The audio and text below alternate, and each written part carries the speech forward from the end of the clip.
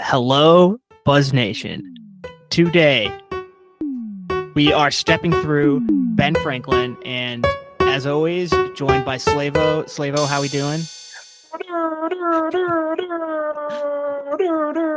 Doing good, Baz.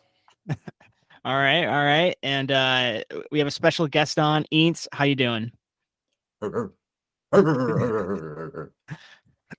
Doing great, Uh, guys. Happy to be here. yeah. So Ben Franklin. Before we step through the life. What did you guys know of Ben Franklin before doing the research? I think the number one thing is that I definitely conflate Ben Franklin with Thomas Edison quite a bit. Like electricity, kite, what, who, this, light bulb. I thought this stuff was all Edison, and then Ben Franklin kind of sneaks in there. Also heard he was a big womanizer guy. I knew that. And founding father. So there's my things. Mm-hmm.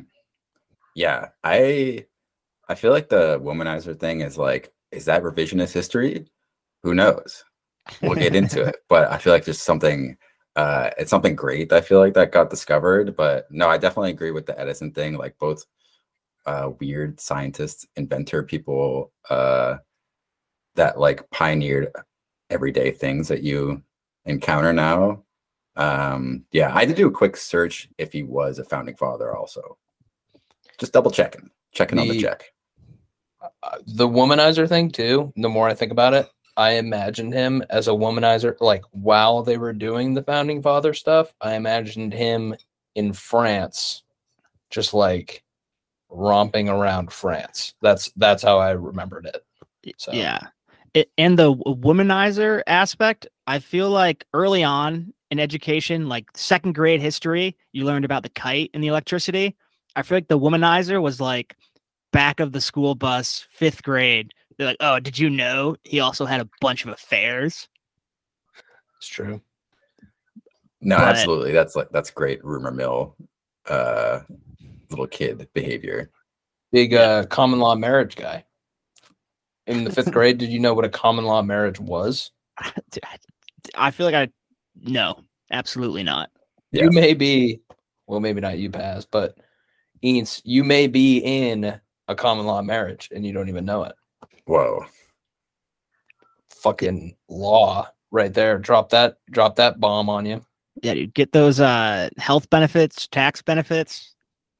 Oh, so it's a positive. Yeah, dude, big time positive. Yeah. Common law marriage. I guess it depends who you're asking. All right. So let's go through it. Born in Boston, 1706, and to a Puritan family. And when we think Puritans, we think Salem, witch trials, just setting the context of what this, we've already mentioned womanizer, where he comes from.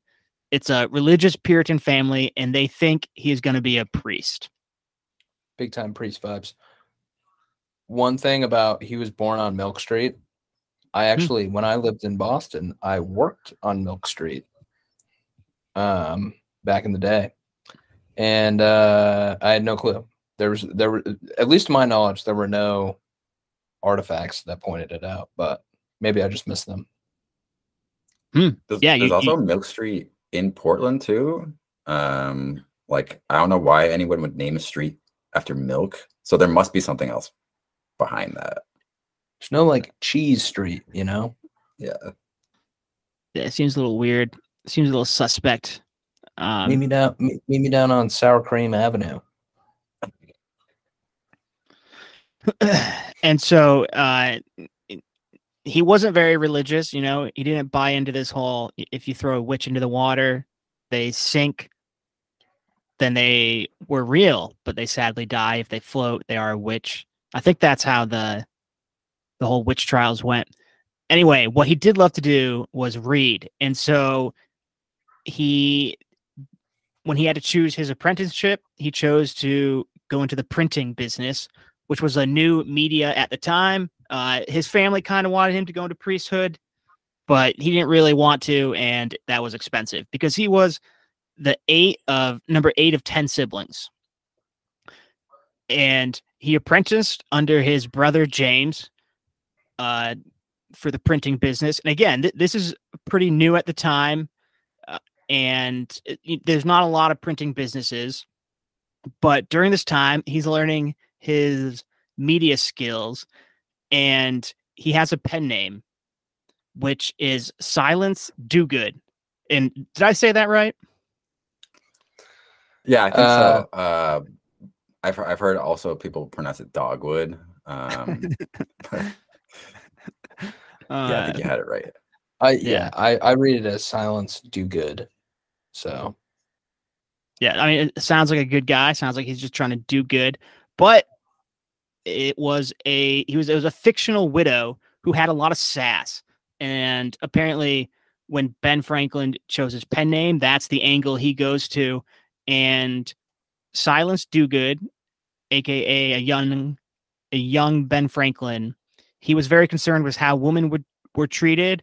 And so his Silence Dogood writings, he would slip them under doors anonymously at night, and like they were the buzz of the town. People were in Boston very curious who this Silence Dogood was. Did you guys watch Bridgerton at all? Yes, I was actually just thinking about this. And what were you thinking? I was thinking about the fact that in Bridgerton, they have a person who has a pen name, and they basically talk about gossip in the town. And it reminded me quite a bit about Benjamin Franklin. Yeah, in Bridgerton, her pen name was Lady Whistledown, I believe. And they would also hand out the letters about all the town gossip anonymously, secretly at night. Yeah, and very sassy, like slipping under the door. Similar vibes. Benjamin Franklin basically wrote Bridgerton. Yeah, no, I think the men and the eligible bachelors in Boston were very smitten by Miss Dogood. I think she had a lot of marriage proposals, actually. Really? Yeah. Imagine if you proposed to Silence Dogood, and then all of a sudden you go to the church and you just can't wait to meet her, and then you're like, what the hell is Benjamin Franklin doing here? Just sauntering around the place. Can't separate the art from the artist. That's commit. Yeah. So this is the old school catfish then, is what I'm hearing. Yes. Like they and also this is wild to think in our days. You have TikTok stars and social media influencers. Ben Franklin is a media influencer. They have the new media of like the printing press, and here he is creating a pen name and making a name for himself, getting a little famous. Yeah, do you both think that the idea that Benjamin Franklin was very new, like he used media to create kind of a name for himself, do you think that makes him better or worse in your mind for how you view him as a historical figure?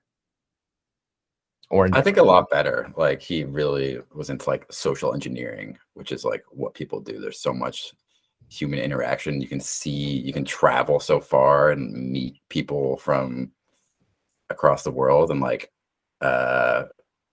see how they behave and stuff, and like see how you're accepted and stuff. So I don't know. I feel like he was ahead of his time in terms of like social engineering and interaction. Maybe some manipulation, but that's okay. Yeah, I think it's a plus in my mind of him because he's a real self-made. He started with 0 followers, started pushing out these printing press papers, and eventually he grows to a big name. So in my mind, he's a self-made man. Also, this is, I guess, a little bit of a side note. Isn't it preposterous how much he traveled for the time period that he lived in? That's what I was thinking. Yeah. He's jet setting. we'll get into it more as we do the timeline. But like again, it was like he was in a time where you couldn't really do media that well, and he basically just like pushed it. And then also at the same time, he was traveling the world essentially, where it was like, well, if you want to travel the world, you're gonna have to get on a boat. So yeah, I mean, and jumping ahead to that point, when like jumping way ahead, when the Revolutionary War activities start happening, and he's in England, like they happen, and then it takes like 2 months to ship a letter across the ocean, and then England finds out they're like, oh shit, you know, people are rioting, and just a different time. It's the ultimate lag. Crazy. Yeah, some serious lag. Like, oh wait, what was that? All right, we're gonna find out in 2 months what they were saying. I think they were saying, remind me in 2 years to raise taxes. Imagine being like the messenger and you get across and you're like, shit, I forgot the envelope. Okay, this is going to be a really stupid question. But do you know how in all the movies they just have like a raven or whatever? Yep. So presumably the raven can't make it from America to England. But do you think they have a raven on the boat that once they get within range, they then raven it? Oh, it's like the extendo clip. Maybe so. You don't have to waste time docking up. And you don't have to be the messenger, you know? You don't have to get killed. You never know. Wow. I don't know if they did this, but it sounds they could certainly use you in those times for that cutting edge thinking. You know, we're just doing the best we can. Okay, so in the name of pen names, Silence Do Good, do we want to take this moment to come up with some pen names for each other? a little segmente. Sounds good. Do you want to start us off? As it so happens, I do have some pen names for both of you. So I'll go through and I have 2 pen names for each of us. And I'll start out with our guest, Eats.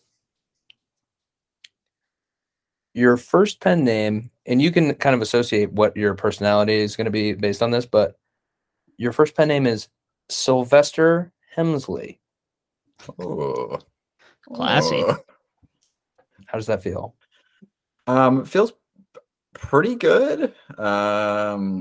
Sylvester is kind of, I don't know if it fits my vibe exactly, but I appreciate it's kind of like a macho Italian. So that's basically me. So no, I think it's great. What I came up for myself, what I would go by would be this. You would see it everywhere. Edgar Whisperton. I like that. I'm a little soft-spoken at times. People may say that I mumble, whatever. I think it's just because of the tone of my voice. It's just very, it fits in with the rest of the noise, that's happening in the world. It just kind of blends in. But yeah, I like a first initial being E. So I landed on Edgar, very 1700s name. Yeah. Edgar is a nice name. Paz, do you have anything for Eats? I have another one for him. So if you don't, that's fine. Let me all right. So I'll piggyback off the name he suggested with a little twist. I know Eames likes to fish a little bit, so I'll go Smallmouth Whisperton. Oh, ooh, that's good. Smallmouth. Yeah. I feel like that would start some rumors in the pen name world. Yeah, who's asking? What's it to you? Yeah.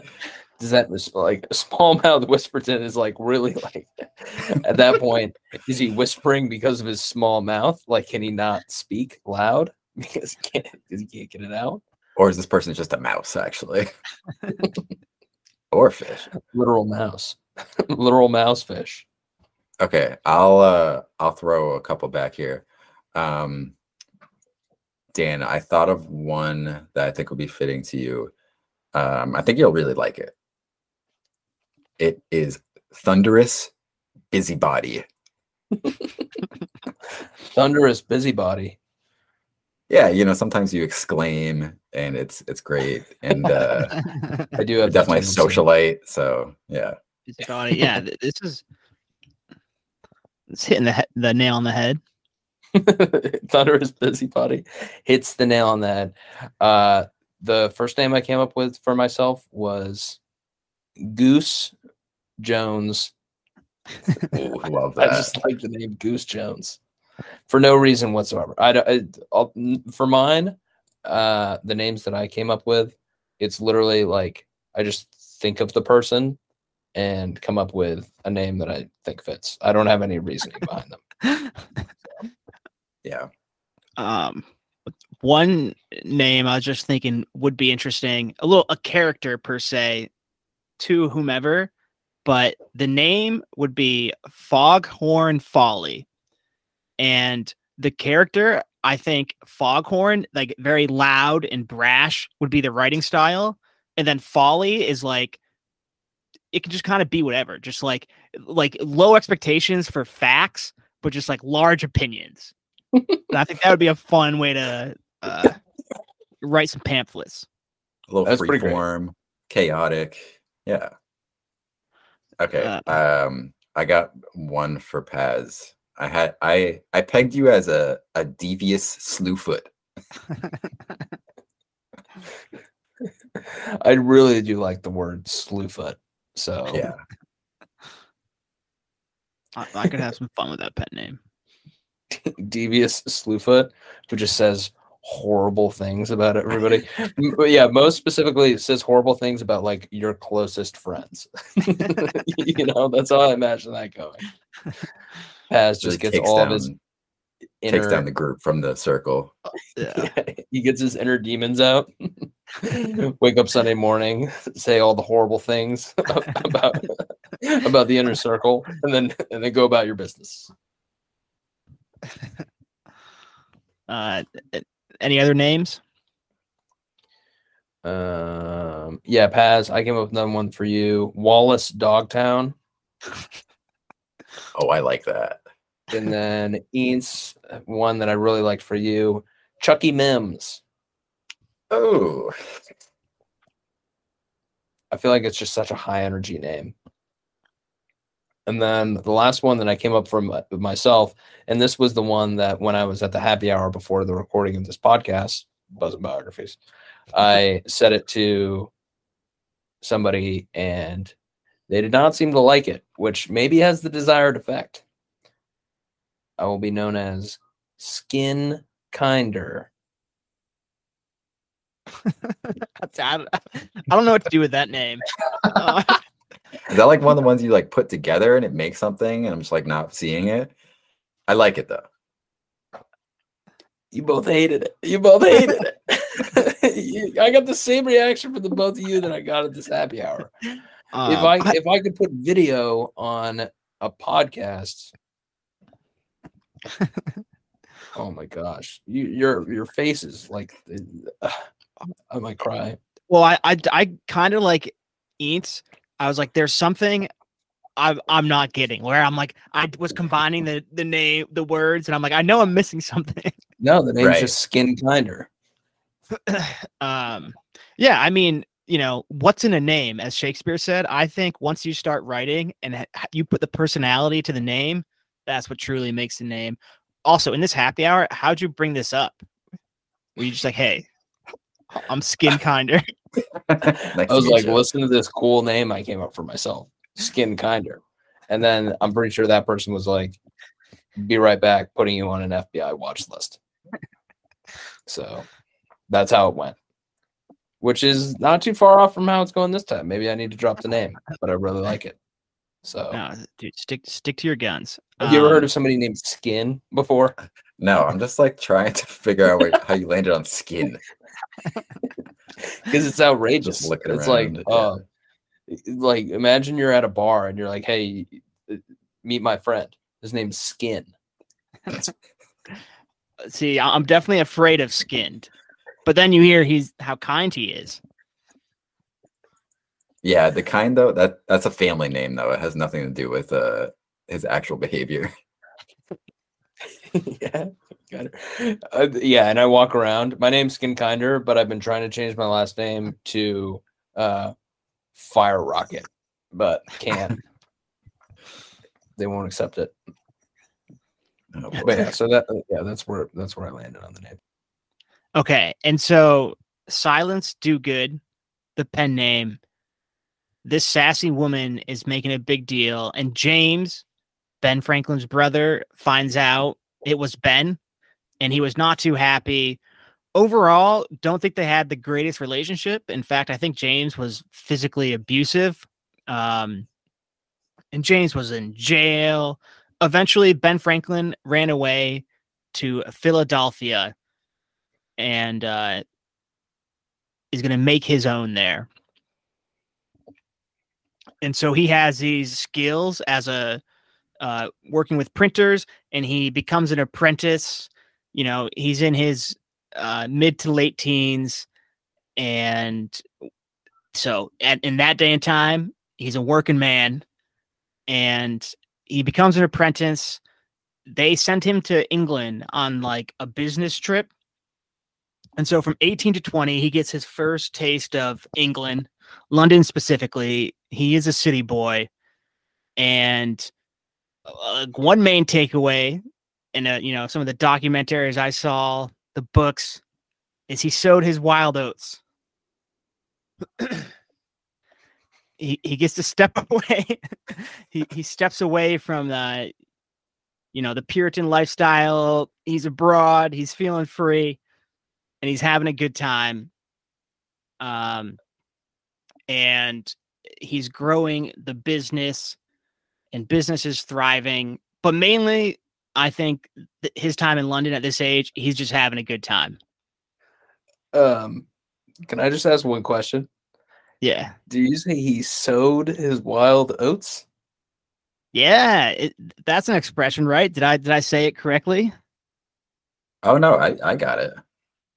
Do I need to explain the birds and the bees to you, Slavo? I have never heard the phrase "he sowed his wild oats" before.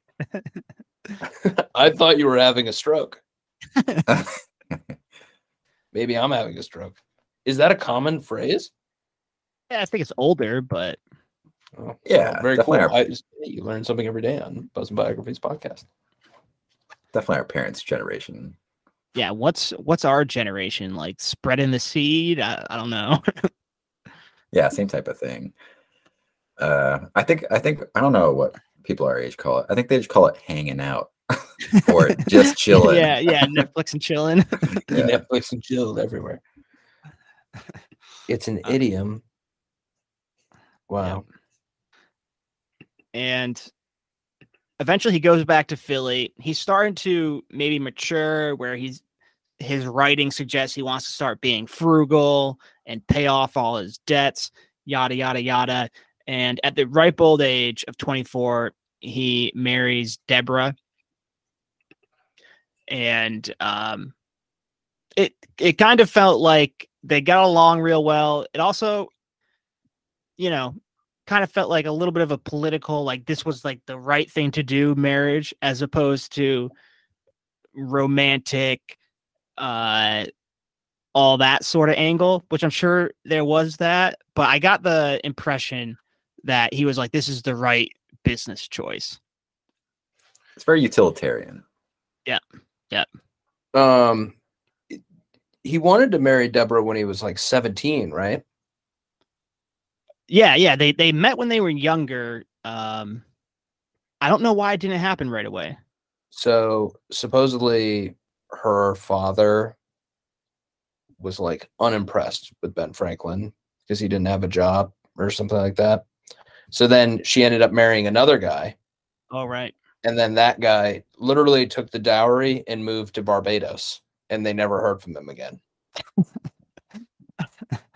And then was a gold digger. Yeah. And then, do you know the term bigamy? Either of you? No. So bigamy is the term for marrying somebody who is technically still married to somebody else. So this guy went off to Barbados, but they didn't know if he was dead or not. So technically she couldn't get remarried. So it was like this whole thing. Yeah. Wow. That I would certainly say that is a whole thing. First of all, how do we feel about this guy? He takes the dowry, so he gets married, collects like the money somehow, and then just pieces out to Barbados. I was gonna say, it sounds like a pirate type move, and Barbados is, definitely an island that like people would talk about, like in the Caribbean. It seems like he was a pirate. That's my first guess. Yeah, I mean, obviously it's a scummy move. Back in that time period, like you get the money in your hands, and you walk around the street corner, and you're never going to get found. Like it's not like they don't have any way to track you. Literally, there's no even photography. It's like you just kind of like, oh, that looks like this person. So he moves to Barbados, grows a beard. I feel like it's a great plot of the movie is Ben Franklin going down to Barbados to like hunt and kill this guy so that he can then marry his love.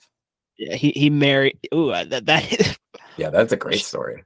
Should we this is copyrighted by Buzz and Biographies. Yeah, you can't steal this idea, but that's what we do. It's the hunt. Yeah, played by Liam Neeson, and he meets this pirate played by Johnny Depp on the high seas. So do you think this other gentleman, he had this plan from like the beginning? Did he court her being like, I know your dad has money. I'm going to court you for a little bit, get that money, and I'm going to Barbados and I'm going to be a pirate? Big time. Yeah. I think he definitely was like, yeah, just give me the dowry and then it's all going to be good. On this side of the story, it definitely seems premeditated. Yeah. Yeah, we're also looking at it from Ben Franklin's perspective, Yeah, you got to get both. So where is his side of the story? How did he feel in the relationship? We need to reach out. He could not be reached for comment. We will follow up with a quote. Yeah, it's the classic, like, we reached out for a comment and did not hear back. So, yeah. And I mean, it worked out for Ben Franklin because he got to be with the woman I guess he wanted to be with. In one of his writings, he talked about how plain she looked, and he was like, she had a lot of flaws, but so do I. You get used to them. I don't know. I wasn't getting many romantic vibes. Well, a real lovebird poem there. In Pennsylvania, Ben Franklin realizes he wants to start his own printing business. He thinks he has the skill set and the ambition. And so he buys and expands the Pennsylvania Gazette, and it becomes the biggest printing paper in colonies. So very widespread, big success, and he prints political cartoons, which I think some people said was the first instance of political cartoons. And also in this time, he is, again, we were talking about the social engineering. He helps organize this junto group of young men. And there are a lot of other businessmen, ambitious young men. And they would meet Fridays at a pub, and they would talk about things like, hey, do you know any rich people? How did they get their money? Do you know anyone in the area we should like applaud for their good duties? It was, I would say, yeah, very like intentional about growing their money and kind of like status and just a group of people. I don't know. How would you guys define this club? Well, first, about the cartoons, I think it's a little generous calling the first cartoon an actual cartoon. If you guys are familiar, it's the picture of the snake that's chopped up into little pieces representing the colonies, and it's the graphic that says "Join or Die" was characterized as the first cartoon in the printing press. So yeah, just really galvanizing people to join colonies. Yeah, so I'd agree. And as far as a cartoon goes, Join or Die, you know, not the funniest. It's not Calvin and Hobbes. No, we've society has really matured in its humor in political cartoons or cartoons. Also, again, on this whole, like, he is an influencer. He basically, if we were to draw a metaphor to today's time, he created the first meme. Yes, you created the first meme. That's actually pretty funny because what I was imagining this Junto was it basically sounds like old world LinkedIn. That is definitely a good analogy. This is like, yeah, I definitely see that. It's people getting together professionally. Like, this isn't they're friends, but I wouldn't say that's their main focus. That's a good analogy. Yeah, I'm imagining it like the birds and Finding Nemo being like, mine, like, oh, wealthy person, blah, blah, blah, blah, blah. Like, let's talk to this person. Yeah, I'm sure it's very easy to spot and like attract the other people that are cut from the same cloth. You know, maybe listen to how they talk. Yes, flourish the pinky. Yeah, but no, they're definitely trying to network, maybe take advantage of each other. I just feel like times were very shisty. But yeah, no, it was definitely seemed professional versus something that's like more casual. There's definitely more we can talk about in terms of Ben Franklin just being a guy's guy. But yeah. Yeah, no, I mean, he was definitely well liked, and obviously, if he is at the center of all the, you know, these writing these letters that people like a lot, and just being able to gather this group of people together for the junto meetings, and you know, maybe I'm being a little cynical here, and saying, you know, they're just getting together talking about money, because they also did some good stuff, and they suggested that they should have like a group of people to fight fires, and he gets kind of credited with creating this initial, like, basically a volunteer firefighting organization, and they want to pool together their resources to buy books, which again at the time it's a novelty. It's, you know, it's not cheap as it is today, so they would all buy books and share, and this kind of formed the library company. Yeah. I, at this point, was he already in the Freemasons? So there could be some overlap in ideology here where it's like, hey, we're like-minded people. Yeah. I know he was involved in the Freemasons. I don't know at what point the time period it is, but I do bet there would be some overlap, especially for around the same time period between the junto and the Freemasons. We're like-minded people. We want to succeed. We're sowing our wild oats.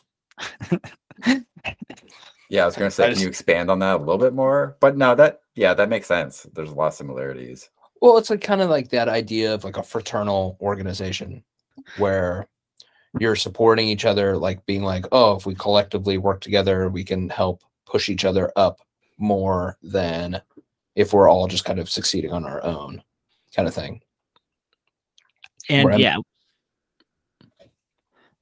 And once you're already friendly with someone and you're like, ooh, they seem like-minded, I have this other group that we want to, you know, control the political scope of, and we'll call it the Freemasons. This interests you? Yeah, easy crossover. But no, I mean, we're definitely not a lack of good ideas. Firefighters, I mean, a library. But again, what firefighters, at what point did they get to the idea of like, we need a group. Like there are fires everywhere. We gotta do something about this, guys. How many fires? Our library keeps burning down. Yeah. we need us. And we're getting so good at putting out the fire that We're we need spilling to the be supporting gunpowder from our muskets everywhere. Oh boy. Yeah. And so his next big thing, and this is what I think a lot of people claim really escalated him up a notch. I guess his fame and honestly financial success, it's all kind of like on this exponential curve, but this had a big jump. It was the Poor Richard's Almanac. Again, another pen name by Ben Franklin, Poor Richard. And it was supposed to be a very approachable almanac for the common folk, hence the name Poor Richard's. And especially in this day and time, a lot of people barely had the capacity to read, let alone afford big books. So this was supposed to be a very accessible thing to read for these common folks, and people loved it. It was like, I think it was sold, the second most sales to the Bible in its time, very successful. And one famous quote is, "A penny saved is a penny earned." That quote comes from Poor Richard's Almanac, and you can kind of get the feel of how it's a real the common man's almanac. There's something sweet about when you learn the origin of a saying that people like, the whole like, ooh, a dollar saved is a dollar earned, which is a derivation of a penny saved is a penny earned, which is a derivation of what was written in that book. I think it's just very interesting when you find out the origin of those kind of things. Yeah, it's always fun to be like, oh yeah, I know that. That's cool. I see why you're a big deal. What I thought you were going to say is like you realized where, talking about where something came from. I thought you were going to say Poor Richard's. Now you realize like that was the bar in the office that they would always go to. And you're like, oh, so it came from here. I was thinking more pop culture. You were, going more with the, something a little bit deeper, but. That's a good point. And that's like, that's Scranton. They're in the Pennsylvania colony, now a state. Right. I did not pick up on the Poor Richards from The Office until you said it right now. That's a great name for that bar. I know. I never knew why. Yeah. But yeah, I mean, to you guys, what is an almanac? And is there a difference? This is a serious question. Is there a difference between like a regular almanac and a farmer's almanac? So I thought that they were all kind of the same. It's like kind of a collection of like historical, almost like natural happenings and things, tide charts, like astrology, crops. So I don't know the difference or what it is, but I have an opinion on it. So here's my opinion. I think the almanacs came out, and maybe Eanes, you did the research, and you can correct me once I say my probably incorrect opinion. I feel like once people start printing stuff, they just created this book. They called it the almanac, and they're like, "What are things you want to write down?" And they're like, "The weather for the year, recipes. I have a few good ideas on saving money," and it's just like all this like hodgepodge, basically lists and short writings that people are like, this is important to everyone that you just want to write down. That's a guess. Yeah, I think I just did some Googling, being like, that's a great question. What exactly? So the Encyclopedia Britannica says that an almanac provides data on the rising and setting times of the sun and moon, the phases of the moon, the positions of the planets, schedules of high and low tides, and a register of a word that I don't know how to say, festivals and saints' days. So it's basically like a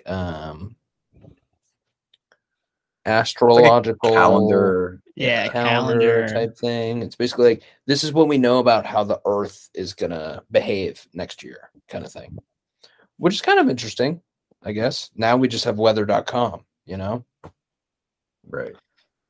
No, I think to your point, Johnny, like it probably was also, especially in like the Poor Richard like sense, like he probably did just seem like he threw in a lot of other little gems, like some street smarts in there with the penny saved is penny earned.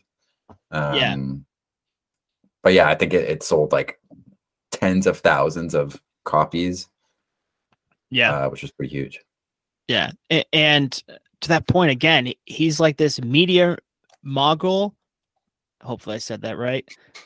Nailed it. think the ski bumps. Yeah, there you go. Where I think like probably typically almanacs were pretty boring and just like very utilitarian, and then he puts this little fun spin on it, makes it a little more entertaining, and it sells well potentially. So while we're here talking on pen names yet again, let's try a quick segment. We can where we'll name historical figures or figures who, if they existed today, would make the most use of burner accounts. Because you have to assume with all these pen names that Ben Franklin was using, if he existed today, his Silence Do-Good, his Farmers, his Poor Richards would be, Twitter burner accounts. Absolutely. Wait, first, can we talk about, I just had thought of this the other day. Ben Franklin is kind of a Hall of Fame two first names guy, which I love a good two first names guy. And it doesn't come to mind for some reason, Do you know what they say about people with two first names? They don't have one. No, I don't know. That's better than what I was going to say. But don't they say the saying is like, you can't trust people who have two first names? They do say that. I feel like Ben Franklin, for all his great attributes, I don't know if I trust him. He's a little politicky. Tom Brady. Ooh. Matt Ryan. I feel like it's a lot of sports people. Or maybe that's just where we pull. That's where we pull our like. My brain goes immediately NFL quarterbacks, and then like filter down from there. Yeah, it wasn't jumping to mathematical scientists. Yeah, he is a two first name guy, which I mean you don't really think about it that way. No, I like all sorts of wise knowledge being dropped today by Eats. Imagine if your name was Franklin. Do you like that as a first name? I would definitely go by Frank though, but yeah. Yeah, Frank, Frankie, Franklin. You wouldn't go by Clin? Clinny? Clin Pro. Clinical. Take him to the clinic. I feel like if your name was Franklin and you were a Harlem Globetrotter, you could get some pretty sweet nicknames and or catchphrases. Like what, Slavin? Well, that was the one where it was like, take him to the clinic. Oh yeah. That's a good point. Take him to the skin zone. Wow, dude, really dug myself out of a hole there. Pass. You like put the pincers in me there, huh? How about that, dude? You backed me into a corner. You're like what? You got a good one? I was just trying to catch up. I was my brain speed, I was lagging behind the conversation, and then you were like, what we just said. I was like, okay, I see now. I'm caught up. Nailed it. All right, Johnny, who you got as number one burner user, historical figure? Okay, so this isn't number one, but this is a good one. Stephen King, famed horror writer from Maine.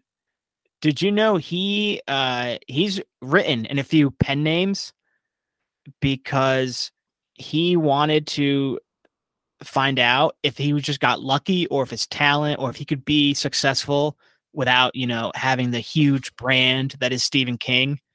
And basically it quickly got out who these pen names were. Like, people quickly realized they were him. So his experiment didn't really work. So I feel like Stephen King, low key, a bit of a burner account guy.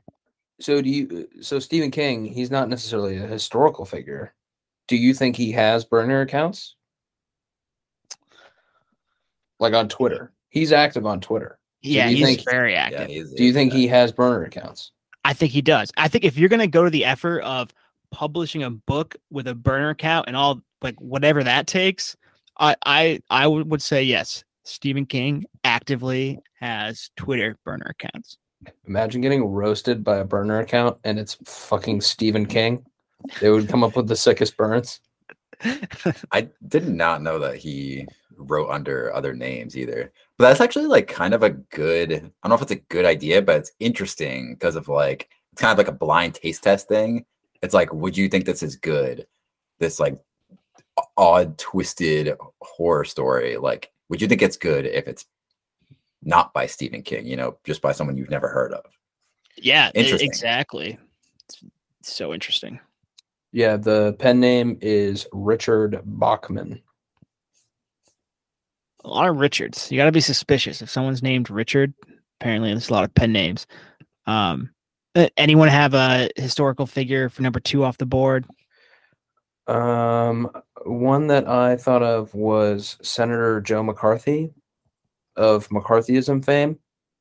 I feel like that guy would go big time creating burner accounts, causing up a stir so that it could then accuse people of being communists. So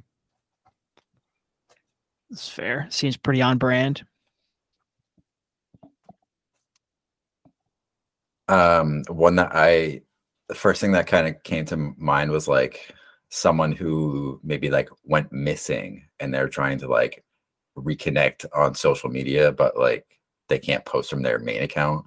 So I was thinking Amelia Earhart was one that came to mind. Like, she's just checking in, and then just push her narrative. Like, she was like the first woman aviator, like who was flying across the world. She was pretty cool, guys, don't you think? I like that. As far as the person who went missing, my mind immediately went to Tupac. Yeah, that too. Like, Tupac is down in wherever they say Tupac is, like and he's just like, like Cuba, and he's just burner accounting, just like roasting Kanye West. I know. Or it's like if anyone else like faked their own death, but like they still got to keep up online and like push their legacy a little bit more. I have one more. Do you guys have other ones? Should we snake it back, or?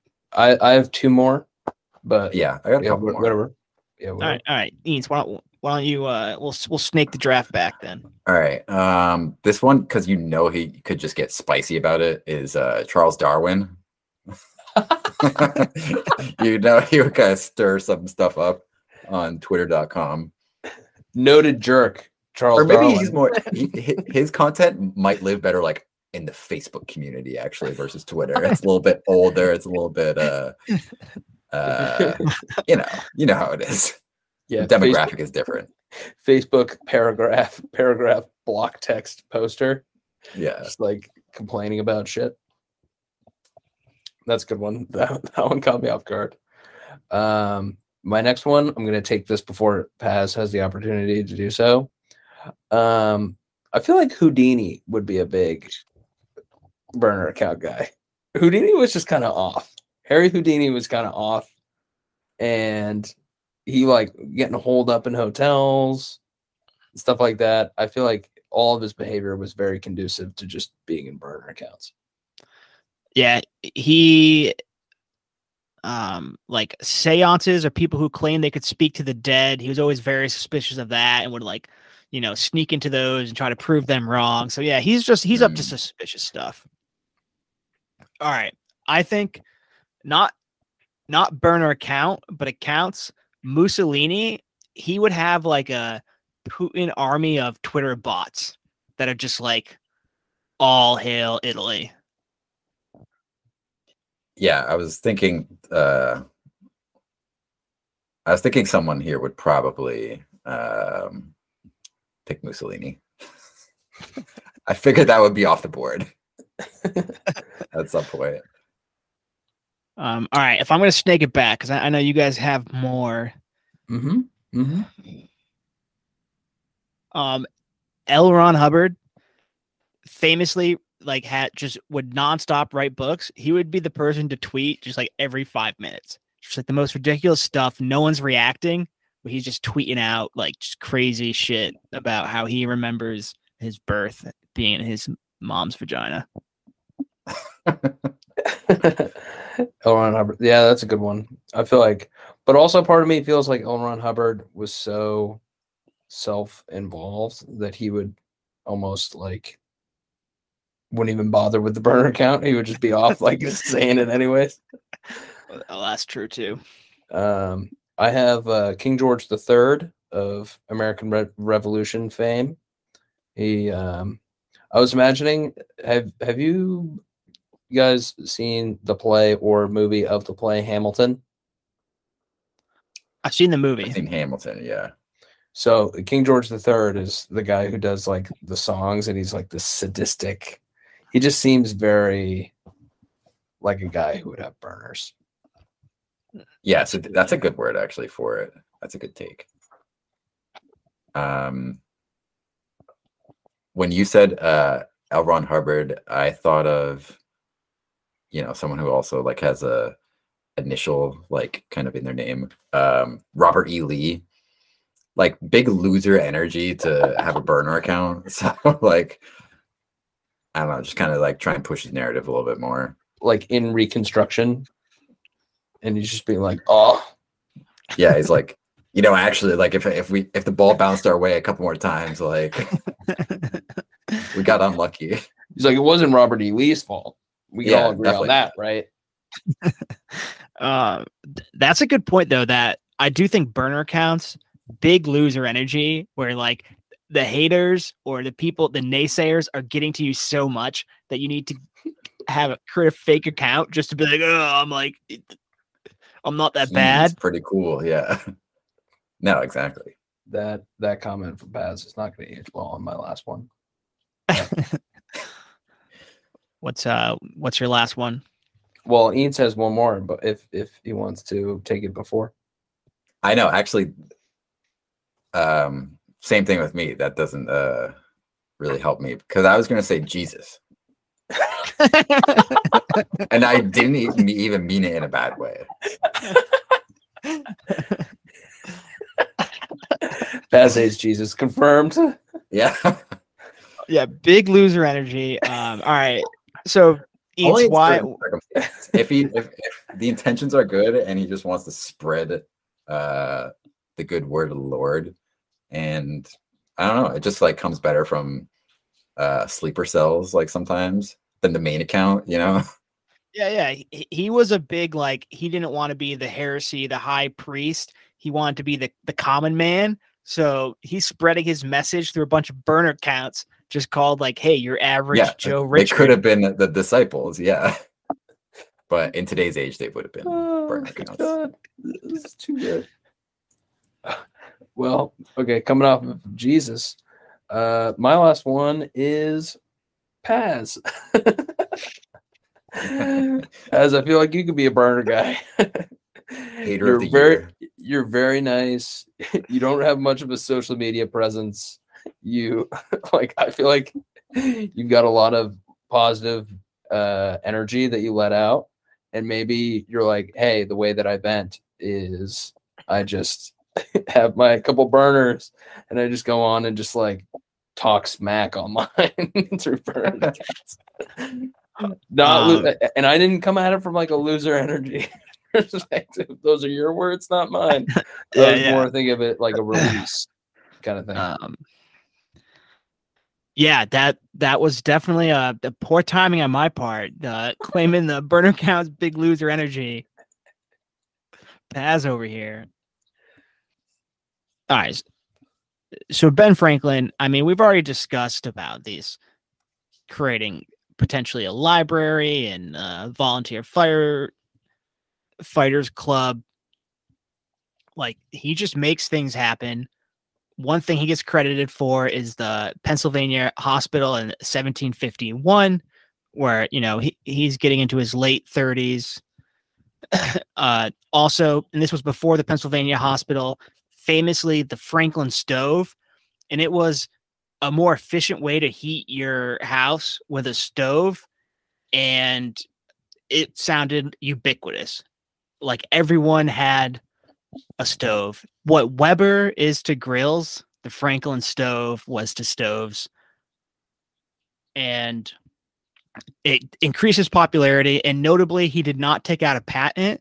So obviously Ben Franklin, a very wealthy guy, but he did not like squeeze the sponge to get every single penny he could out of his inventions and investments. Also notably, if anyone's seen National Treasure, he gets credited with the bifocals. But the thing that his invention or discovery that is most famous is the kite and electricity. And basically, he demonstrates that the lightning you see in the sky is in fact electricity. He used a hemp and silk string and a key, which was actually attached to like the bottom of the string. And the kite would get struck by lightning, and it would go down the hemp string, which when wet would conduct electricity. And he was able to store it in a Leyden jar, which at the time they kind of stored electricity in these jars. And so the fact that they could take lightning and store it in a Leyden jar proved that lightning was in fact electricity. It was a cool little demo. He published in the papers how to do it. I heard, though, I don't know if you guys came across something similar, that he got this idea from some guy who was kind of performing this in the street as like a traveling circus kind of gimmick thing, where he would fly a kite and it would they'd see a lightning bolt hit it, and that Ben Franklin kind of you know, whether he got the idea or this gimmick from this guy. Did you guys come across that at all? I personally didn't. No, but I'm not super surprised. In a similar vein, Ben Franklin, just like, you just throw these things in here. He was credited with coming up with like the Gulf Stream, identifying the Gulf Stream and naming it. And supposedly people were like, well, somebody else, it had already been identified, kind of thing. So it's a tough thing with written history, you know, to determine like who was really first. Right. But yeah, I think Ben Franklin definitely, with the kite thing, he definitely made it popular. So yeah. Yeah. I think even around like the same time too, he is credited, and I think that this is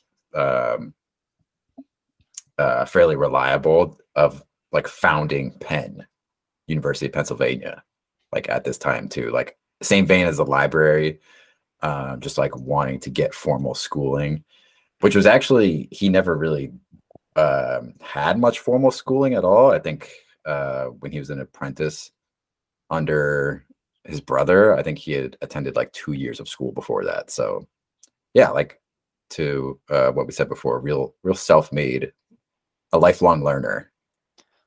Yeah, real self-made man. I do think he did found University of Pennsylvania. So Ben Franklin has a lot of good ideas. One of them is he basically had like house insurance for fire, where, you know, just like insurance, people could put away money as a group, and then when someone's house was burned by a fire, that could help them restore house, as opposed to just being financially ruined, which was typically the case back then. Also, another great idea, doesn't get told as much in history as maybe it should. When he was 46 years old, he invented a catheter because his brother had a catheter and it was metal. And if you don't know what a catheter is, it's a tube that goes in a penis to help them pee, right? Is that right? Yeah, if you don't know what a catheter is, you're lucky. And so in today's time, catheter, I hear, very painful. Back then, they had this metal contraption in it, rigid metal tubes. I don't know how, going up a penis. It sounded very unpleasant. Ben Franklin had a slightly better solution where, like, the catheter had hinges and supposedly a lot less painful. I assume neither of you were aware of this before the research. That's correct. Correct. I try to keep my catheter research at a minimum. Yeah, I've reached my quota now, talking about catheters for hopefully, I don't know, maybe the better side of a decade. Yeah.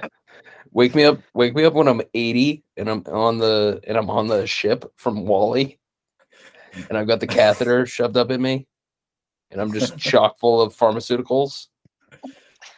Then we can talk about it again. But shout out to Ben Franklin. It's just a classic polymath move. Just inventing something, helping people out. Guy just kind of got things done, you know? Yeah. Very useful, very utilitarian again. Also, don't know if I want to put this in the pod, more just a curiosity. So, like, we have anesthesia now to knock people out for terrible, awful, painful stuff like this. Back in Ben Franklin's day, did they just, like, get blackout drunk? Like, before surgery or before, like, they had to do a catheter? Would you just, like, go out with the boys, take down like 3 barrels of whiskey? You have to imagine it's something like that, or someone just like puts you in sleeper hold real quick. Dude, that's a good point. Just choke someone out. Yeah, I think it's definitely like a blackout drunk scenario. Because, so this is the time Ben Franklin goes to England, and he stays there for a long time, over a decade. I think 18 years to be exact. But he goes to England to basically dispute over politics and who owns Philadelphia, because the Penn family is kind of using Philadelphia to make themselves richer, isn't really paying taxes on the land they own. And Ben Franklin, kind of the big name in the day, especially in Philadelphia and Pennsylvania, is publicly at odds with the Penn family, and so he goes to the motherland, England, to sort it out.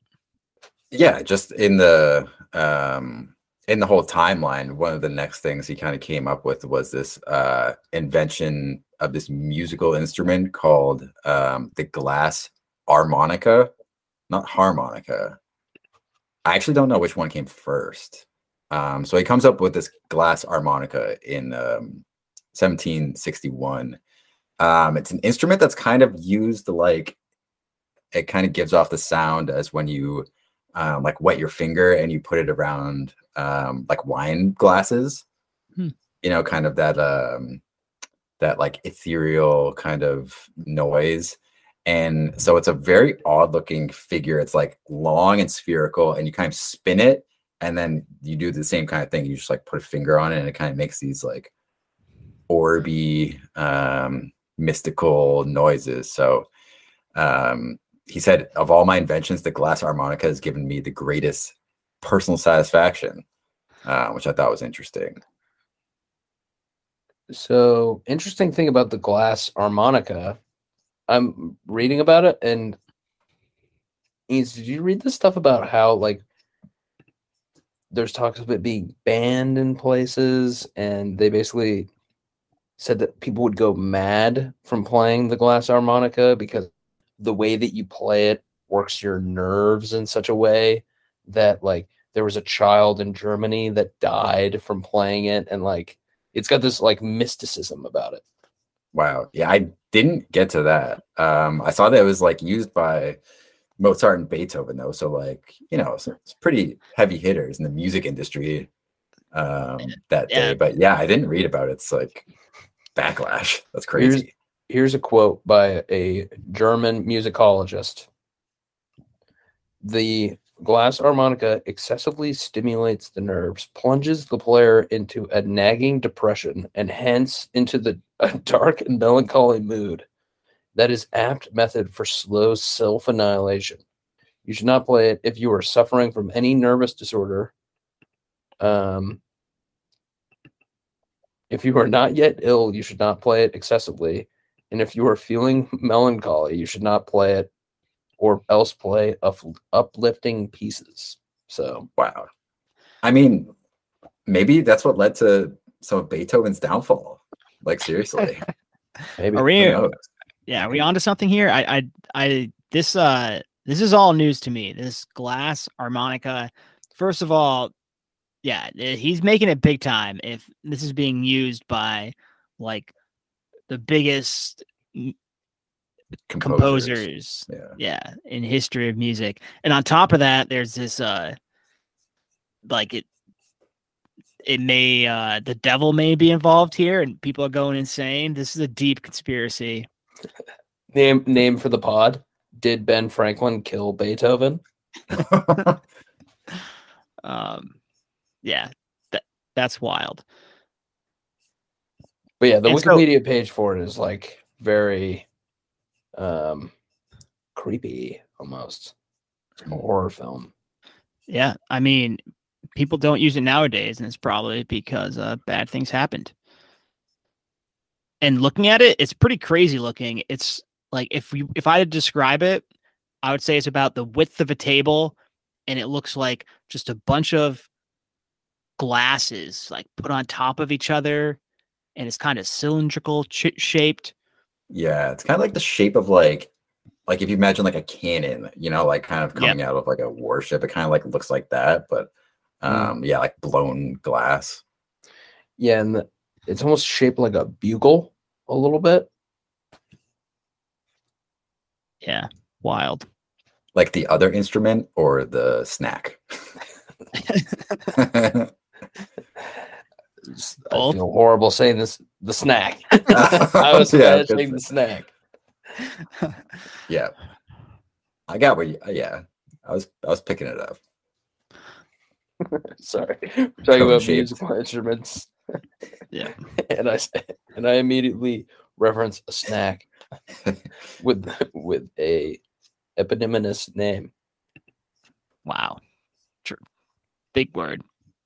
So while he's in England during this time, inventing the harmonica, as made famous by Beethoven and Mozart, he, I think, should be noted, very pro-England, and he actually believed the American colonies would help make England even greater, and eventually, because of the population growth and the land and the resources in America, he thought like the power source of England would eventually be America. Like England's headquarters would be in America. And he was very pro-England during this time. And he's obviously in England, loving it with his son. But things on the other side of the pond are starting to turn. And particularly a big turning point is the 1765 Stamp Act, where England puts a tax on the colonies that basically forces them to use these stamped papers from London. And it's really it's kind of like a power grab by England, or kind of like the parent making a statement saying, hey, we can do this. We can tax you. You're still our colonies. We kind of control you. And this did not go well at all with the people in the colonies. This is kind of where the whole taxation without representation came. And a year later, England repealed the Stamp Act, but they had a declaratory right, and they said they reserve the right to, still trying to show they have the power. And the interesting thing is the Stamp Act England was trying to suppress and show that they are in control of America, it very much had the reverse effect where it kind of added fuel to the fire of wanting independence. And so this can bring us to another segment. What are some other actions that have the reverse of the intended effect? And so Slavo, what are starts off here? Okay, the first one, and I feel like we've talked about this on the pod before, the Cobra effect. Paz, have we talked about the Cobra effect? So for those new listeners or for those who may not remember, it's basically that in India they had cobras around, like, were loose in society in some cities, so they started offering to buy back cobras. Like if you brought a dead cobra, they would give you money. So people started breeding cobras to get money, and it exacerbated the problem quite a bit. So what we're talking about now is often called the Cobra effect for that reason. Yeah, no, that story always cracks me up, where, like you said, people started breeding them to kill them and turn them in, and then they realized this wasn't going to work, so they stopped paying people for the dead cobras, and now people just bred a bunch of cobras, and the problem was bigger than ever. Yeah, it's life can be funny that way. All right, one I have is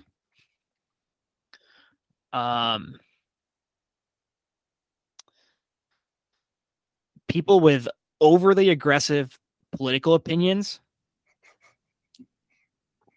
or like bumper stickers.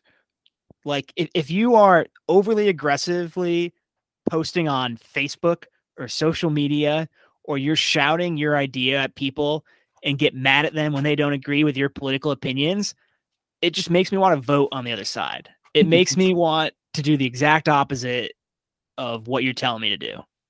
Yeah, I definitely agree that nobody has ever been convinced by somebody making some sort of like holier than thou Facebook post where they're like yelling at people. Nobody has ever read that and been like, you know what, great point. Let me change my views. No one. No. Yeah, you're absolutely right. Oh, go ahead, Nance. No, go for it. So in a similar vein to that one, I just kind of wrote down, like, anytime, specifically for celebrities, anytime that they're in a controversy and they come out and they try to defend themselves. So an example is like Alec Baldwin when he shot the director of his movie, and then he would just like go out and be like, oh, like so and so, it wasn't really my fault, and yada yada yada. And then by doing that, like, everybody was just like, dude, it is your fault. And it like created the Streisand effect of just like bringing more attention and making people hate him even more. And it happens time and time again when celebrities do something really stupid and they come out and try to justify their actions as opposed to just apologizing and moving on. It always just makes people hate them more. Eats, you had one? Yeah, this was kind of one that I think was thrown out before, but if you tell your significant other to relax, usually doesn't go over so well. Yep, that's a no word. I wouldn't know though. I don't think any of us here have personally done that, but I've heard about it. I mean, for whatever it makes reason, sense. it just heightens everything. There is no relaxation in the Slavo household. We don't relax here. We escalate. So this one, back to the animals. Do you guys know about the idea of, like, if you try to hunt coyotes, how if you try to kill, so say you have coyotes in an area and you're like, hey, we're going to pay you money to hunt these coyotes and kill them. Coyotes, as their population declines in the immediate term, they have like a biological sense of when they're in danger, and then they'll spread out into new areas and then populate those areas. So in the United States, they tried to, like back in the day, they tried to control the coyote population. And the act of trying to control it actually caused coyotes to spread out across the country. And in turn become like invasive to other places where they like weren't normally found. Yeah, exactly.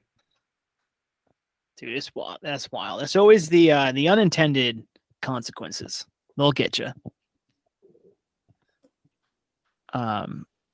Another common one, I think, is if you are a parental figure or the DARE program, and you tell kids not to do drugs, not to do alcohol, I think it makes them wonder. I do think it's classic when in the DARE program they'll be like, "This is how you." It's like, there was a Chappelle Show skit where they basically did that, where they were like, "DARE, don't do drugs," but they were like, "But this is how you do drugs." And he was like, you go down under the underpass and you ask for like a Reggie, and he like gives you like, and you make sure you offer him like $10 for a gram, and like yada yada yada. That's how I feel like the DARE program was a lot. It was bringing attention to a lot of things that I probably never would have considered as a 12-year-old. Yeah, and I don't even think it was like 12. We were in 6th grade. We did the DARE program, I remember, in 3rd grade. Like no one was trying to. Yeah. I specifically remember like sitting in something in 5th grade, but yeah, I think it was even introduced before. You're right. So 5th grade, you're 10 years old. Yeah. Yeah. And it's like, yeah, they're like, don't do drugs, but if you were to, here's how. It's like, what is it? Like OJ's book is If I Did It. It's like, hey, dude, probably should have kept that one in drafts. Yeah, dude. It's like, my brother in Christ, what is a methamphetamine? Like, I literally play Game Boy. Like, I don't even know what you're talking about. But they're like, drugs. That's a good one. The last one that I had was a sports team. It's almost a duo sports team here. So I have 2 different options. The Bad News Bears, which is you tried to make the sports team as bad as you could, and then they ended up winning the championship. So suck on that. Classic. The team that's trying to tank. And then also the Mighty Ducks. I feel like the Mighty Ducks, the odds were purposely stacked against them, and it led them to overcome. There's a lot of sports movies like that, aren't there? What's the one? It's one of the baseball ones too. Major League. Is that the one with Charlie Sheen? Yep, Major League. That's another one where they purposely make the team bad. Yep, that is literally the plot of that movie. So that's a great example. Ted Lasso. Also, Ted Lasso a little bit. What's the prison movie where they play football? Oh, Longest Yard. Yeah. Longest Yard. Yep. Yeah. Hollywood. Classic trope. Another one I have. It's just there's a common theme here, but overly aggressive religious people. I'm specifically thinking of 2 scenarios. One, the kind of like Jehovah Witness, the people who come to your door and are like trying to convince you of something. It's just like, you're coming to my door uninvited. I am now going to think very negatively of Jehovah Witnesses. The other religious example is God. I was like, God, came out of nowhere. It was not a reaction to anything you said. I'm very excited for what you have to say next. Okay. Have you guys, I've seen this out on the streets, particularly in Halloween in college, but I've seen it out on the streets. Someone is just on the corner screaming how everyone's going to go to hell, how we need to all like find Jesus or something. And it's just like, you are not making religion or following whatever ideology, whatever viewpoint you come from. I want to stay clear of that. Yeah, if you're like if you're studying the marketing behind that, you're getting no conversions, dude. Yeah, 100%. I definitely agree with that. I think those are two very good examples. I'm gonna get so here's like an opposite example where I think that kind of messaging is done well. What do y'all think about like the whole like Mormon the Mormon what is it called? It's not Latter-day pilgrimage. Saints. It's the when you do the 2 years. Yeah, what is that called? Mission? Mission. Yeah. If you run into some Mormon folks on a mission, they are very friendly and they pitch a good sale, you know. Like what age do you have to be typically for that? Or like, yeah. I think a lot of time it's like college age. Okay. That makes sense. The button down short sleeve shirts. White button down short sleeve shirts. Power move. And when I went to Birmingham, England for study abroad, literally the first day I went to go get like a power converter for my iPhone charger and ran into some LDS folks like representing just on the streets of Birmingham, England. Global. And they were a friendly face, no conversion, but you thought about it. Oh, they converted me big time. Yeah. We're going back on the slave as a Mormon. BYU grad, I hear. BYU grad. Well, and that's okay. So, and my last thing, again, general theme here, but overly aggressive salesperson, whether it's like a car salesman, a realtor, the person who calls you on the phone. And if you're just like telling me this is a must-have deal and you're like, oh, you're like, tell me what a great deal this is. I'm basically robbing you, yada, yada, yada. You're making me very skeptical. Yeah, you can never sell. You can't sell too hard like that. It never works. I agree with that. Yeah. I also get that with like ads sometimes. If you target me too hard with an ad and do it over and over and over again, I will be like, I actually hate your product and your company because you're annoying. Yeah, I feel that. Exactly. It is such like a fine balance because like the aggressive salesman like kind of does well in the scheme of things, but like you can't be overly aggressive. It's a tricky balance.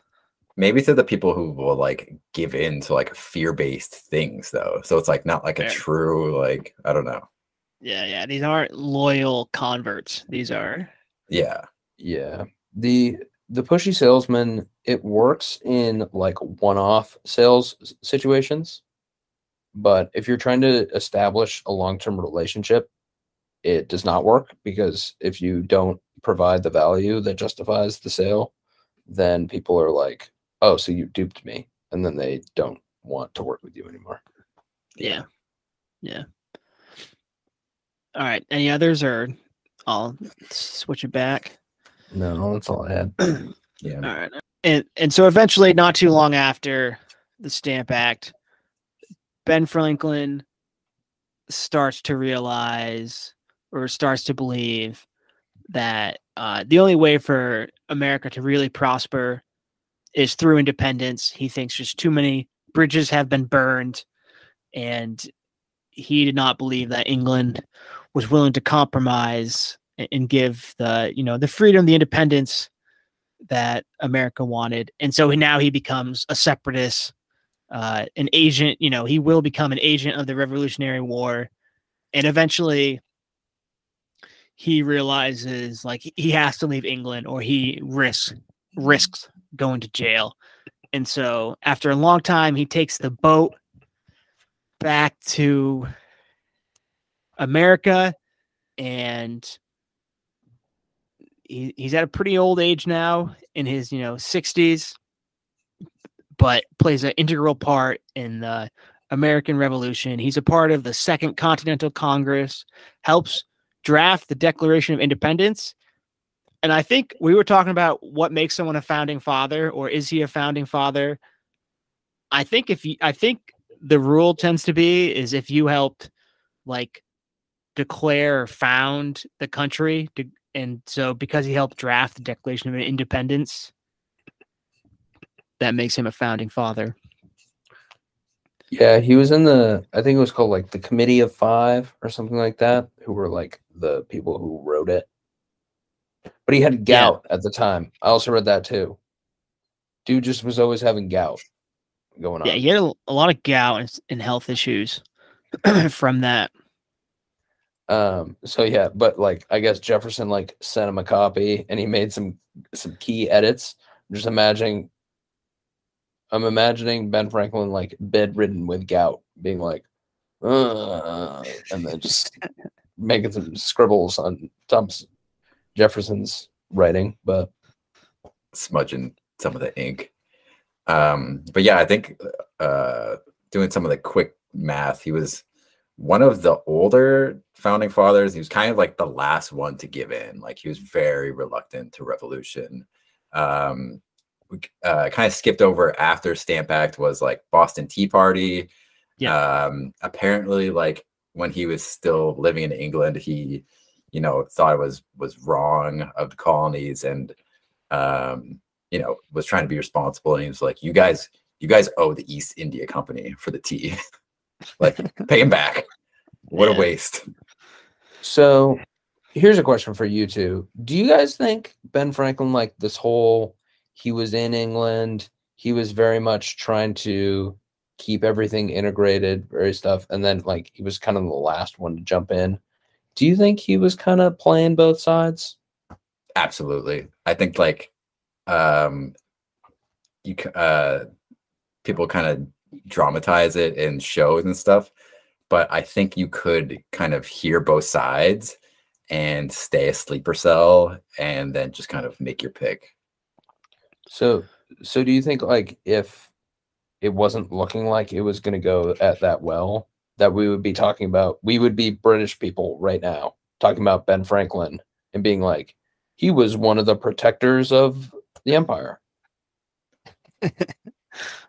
So either way, Ben Franklin's making out good in these scenarios. Who knows? I think he's just playing the odds. Like at first, the colonies were a real like underdog, and then he kind of flip flopped. And I was kind of wondering, and I do believe he's playing both sides and kind of playing the middleman, making everyone happy. But is there a scenario where this war doesn't happen or this separation doesn't happen and America's just part of England today? Like, do you see any scenario where Ben Franklin's original fantasy of kind of America becomes maybe the power source of England? Any way that would happen? No. Slavel's shaking his head no. I don't think so. I don't think so, because the United States left the British Empire, but the British Empire was not allowed to hold, or was not able to hold on to Australia, India, Hong Kong, like you name it. And the British Empire over time has not been able to hold on to a lot of different colonies. So I think eventually we would have, if it wasn't this, it would have been something else 60 years later, kind of thing. Yeah, I think it could have been a more peaceful solution, like if it didn't happen the way it did. And I think that's kind of what Ben Frank was trying to do, was to like form a treaty situation. But yeah, who knows? Like I can see it playing out as almost like a Cold War like scenario where like both sides are kind of like edged up and like excited, but like and threatening, but nothing ever happens. Yeah. Yeah, I agree with both of you that Slavel's point to the colonies England had eventually, while like they held on to India for a pretty long time, eventually, like with the geographical, cultural differences, it's going to separate. And then, like to Eans's point, it definitely didn't have to be the somewhat of a bloodbath that it was. And so as this impending bloodbath is happening, an important role of Ben Franklin is he goes to France and he needs to get their support for the war. He needs, I mean, England, Britain, they're the bee's knees. They got the best navy, the best army, all the money. America, the underdog, needs support of another power, France. And Ben Franklin is over there getting just stacks of bills from France. And there's really like no other money coming into what will become the United States, the American colonies. They're really not cohesive. Even amongst the colonies, they don't share like a common currency. Not that that even matters. But basically, their only source of income to finance this war is coming from France. And that's mostly Ben Franklin's doing. He's over in France having a good time. And so his wife dies, I believe, while he's in France. But we touched upon it earlier at the very start of how he is a bit of a womanizer or has that reputation. And certainly while he was in France, there's a lot of love letters, a lot of rumors. And eventually his wife dies. And so then I guess no longer it's an affair. But let's just bring up the topic. I'm sorry, I'm just laughing at you being like, there were a lot of love letters, there were a lot of rumors, and then his wife died. But go ahead, Pass. Go ahead. I'm just, I just think that there's a lot to cover here. Are you tiptoeing? Are you tiptoeing right now? Are you tiptoeing this topic? Let's come on, say it. Was Ben? There's a few stuff, but was Ben Franklin a good-looking guy? Is that why the ladies liked him? No. We need to know his height. Makes all the difference. But no, he's very Humpty Dumpty-ish. So no. Very accurate. He was like, if you were a listener and you go to his Wikipedia page, there's a whole sub-paragraph category about how like in poor health he was. He was like, I imagine he didn't smell very good. I think he must have destroyed himself with all his travels, by boat. Can't be safe, getting scurvy and gout. People probably think he looks weird looking through his bifocals and stuff, kind of doing the up down thing. So yeah, I don't know how much attention he's getting from the fairer sex, but who knows? Well, so I think he's definitely getting the attention. I think between like the love letters, the rumors, I think he's like he's getting the interest from the woman. I think but definitely not because of his looks. Would we agree on that, or? I would agree. Yeah, he was kind of. Did you know he wrote a letter, June 25th, 1745? He wrote a letter called "Advice to a Friend on Choosing a Mistress." Go on. And it's basically all about like talking to a young man about like controlling his sexual urges and like how to go about that, and like suggesting that he dates older women because they're like more experienced in bed. And yeah, it's like just a little creepy. It's a little creepy. The womanizing stuff with Ben Franklin, like it. Let's just say it kind of put a sour taste in my mouth. Yeah. Oh.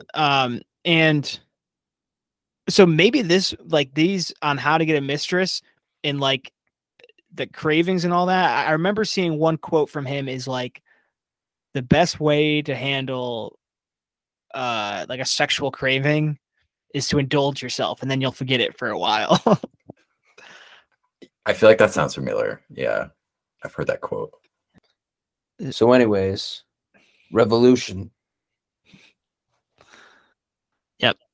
Ben Franklin, he's bringing the money. having a good time being a famous person in France, and while bringing the money to support the American Revolution. Eventually,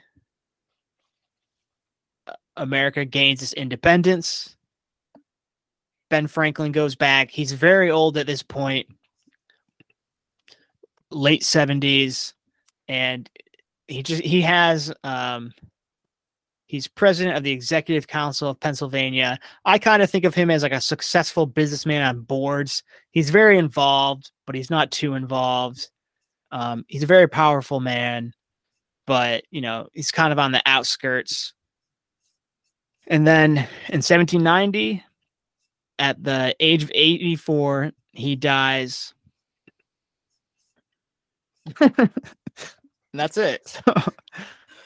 Yo, I think that's a great comparison of like the old guy, like board member who's like seen some shit. It's like like a Warren Buffett type like comparison to now.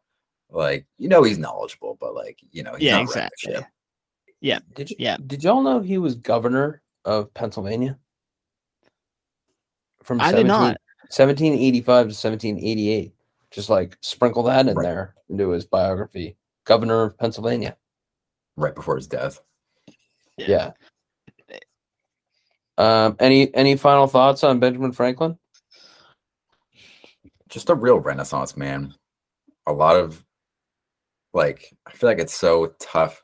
You think about jobs now and stuff and how hard it is to like jump if you're trying to like make a lateral move or something, how hard it would be, just a real Renaissance man jumping into a lot of different industries and spaces and blazing a path for himself.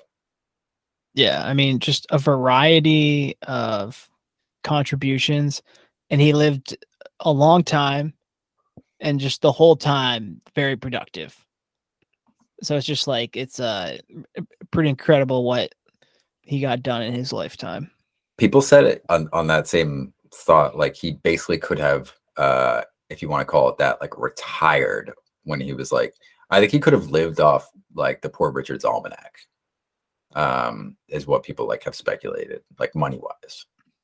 Yeah, and that's wild. Like if he just went to a beach somewhere, drank rum, and spent the rest of his life, there would have been no, the kite,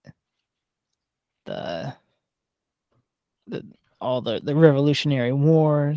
He could have met up with his wife's ex-husband. On the island, Barbados. He definitely it's just crazy how he did enough things to make him famous for his contributions to history like 3 times over. He just kept contributing interesting things, which is crazy to think about how much he did contribute to society. Did you guys see the thing about how when he was off in, I don't know if it was like France or England, and then he came back, but he was $100,000 short on the amount of money that they gave him, and they asked him about it. They were like, "Hey, so we sent you with all this money, and we're missing $100,000 in our account," and he was basically like, "Yeah, what are you going to do about it?" I didn't read anything about that, but and then they just never brought it up again. That was how much power he had. Yeah, that's crazy. All right. Thank you, everybody. Thanks for spending the time hanging out with us this morning, afternoon, midday, evening, middle of the night, whatever it may be, wherever you may be. Special thanks to Eanes for partaking in this pod. Thank you, guys. Love you. And love you all very much.